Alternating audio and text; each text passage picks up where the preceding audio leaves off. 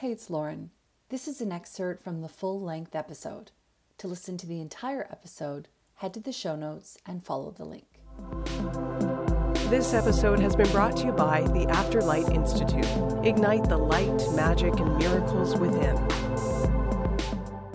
Yeah, no, it is making sense. It's just making me think about my own self, where I'm at with that. But I want to ask you in terms of, the affirmations and all that kind of stuff for auditory people. And maybe we can, also compare it to the kinesthetic or the visual thing. Do you think that we are running core root problems, let's say fear-based programs that can be overwritten through visualizing things in a different way, or physically moving in a new direction, right? So do you have to dissolve those before these new programs stick, or can 100%? You can do it simultaneously, because those programs that you're referring to is basically what the ego holds.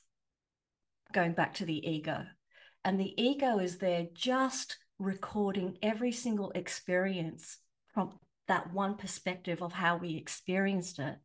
And then it navigates control to protect us moving forward. And that's what some people call sabotage patterns.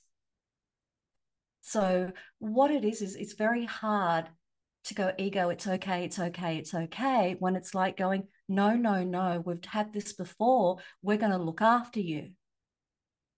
So there it is when I work with clinical hypnotherapy, is it goes right to the subconscious mind.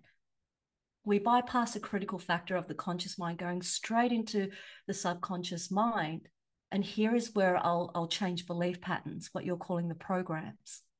I'll also add in light language into it.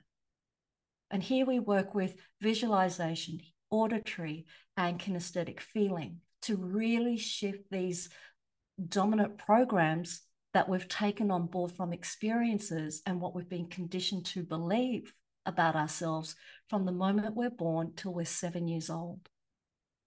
From 7 years old, we're repeating experiences to confirm those beliefs.